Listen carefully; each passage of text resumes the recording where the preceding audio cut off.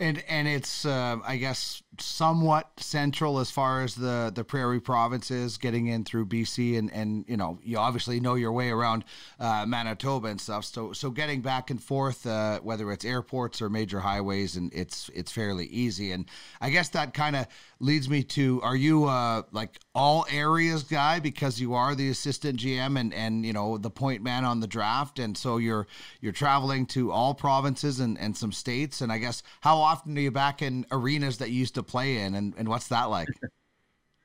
Yeah, it's I'm pretty much everywhere. You caught me in a rare time here where I'm actually at home, but I actually head out tomorrow, and I'm pretty much home one day in the next 2 weeks. So that can be a fairly normal, timeline for me, I guess you could say. But yeah, I'm all over all four Western provinces and down into the U.S. as well. I'll try and get down. I haven't figured out which weekend or week yet, but try and get down to the U.S. to catch some of the teams down there and some of our U.S. prospects as well. So it's funny because for a lot of years it was, you go to a lot of the same tournaments, and you kind of just plan for it or know that it's coming. But minor hockey has changed a lot, especially in the last few years. So it is a little tougher to schedule. You got to be kind of on your toes and make sure you're not missing everything. But the one thing I've also learned, especially coming out of the COVID year, 2 years ago when we were doing two of those prospects drafts in one season, the one thing I learned from that is you really have to rely on your staff. You can't sit there and try and do it all on your own, because it just doesn't work. It's impossible. There's too much. So I'm very fortunate to have a staff that I trust, that do great work. And I think we do a great job of covering, all age groups, all over Western Canada and the US.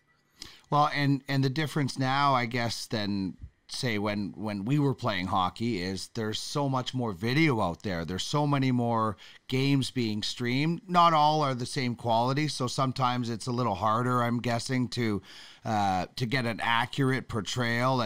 And we know what it's like trying to scout off a video. You're not seeing the entire play, but you are able to get a few more looks at a few more players in advance, maybe when you get out there, because of the availability of streaming these days is it's almost every team does it seems, at the high levels. Yeah, it's definitely helps a lot. It's kind of, we were joking, a couple of the scouts last week, the Thanksgiving weekend, there was, even just in U15, there was a big tournament in Abbotsford, there's a big tournament in Red Deer, and there's a big tournament in Winnipeg. And really, you're not wrong picking any one of them. You just have to pick one and stick with it and use your guys to cover off everything else. So, but it is nice to have that video. I find I use it maybe more in the second half of the season than I do in the first. Right now it's more about identifying the players and following up with the older prospects that have already gone through the draft and that type of thing. But and obviously I watch quite a bit of video of our league and some of our games and games around the league as well. So, but you're right, it's interesting. You can watch some random Bantam game in Brandon, and it's almost NHL quality, but then you go to something else and it's sometimes tough to see the puck and see numbers and everything else. So you never know what you're going to get with it. Yeah, it's interesting. Not all broadcasts are certainly equal. Not all team schedules are equal. I'm looking at the WHL schedule for Seattle, and they were like on a football schedule, like one game a week. They're finally getting into it and coming out to Edmonton, but nobody's really running away from the Western Hockey League this year, which is, I think, a good thing to see. What's your thoughts on the start for Everett and the outlook for the Silvertips? Yeah, I agree. I don't know that there's anybody really running away with it. I've seen a bunch of the Eastern Conference teams already, and there's a lot of good teams out there.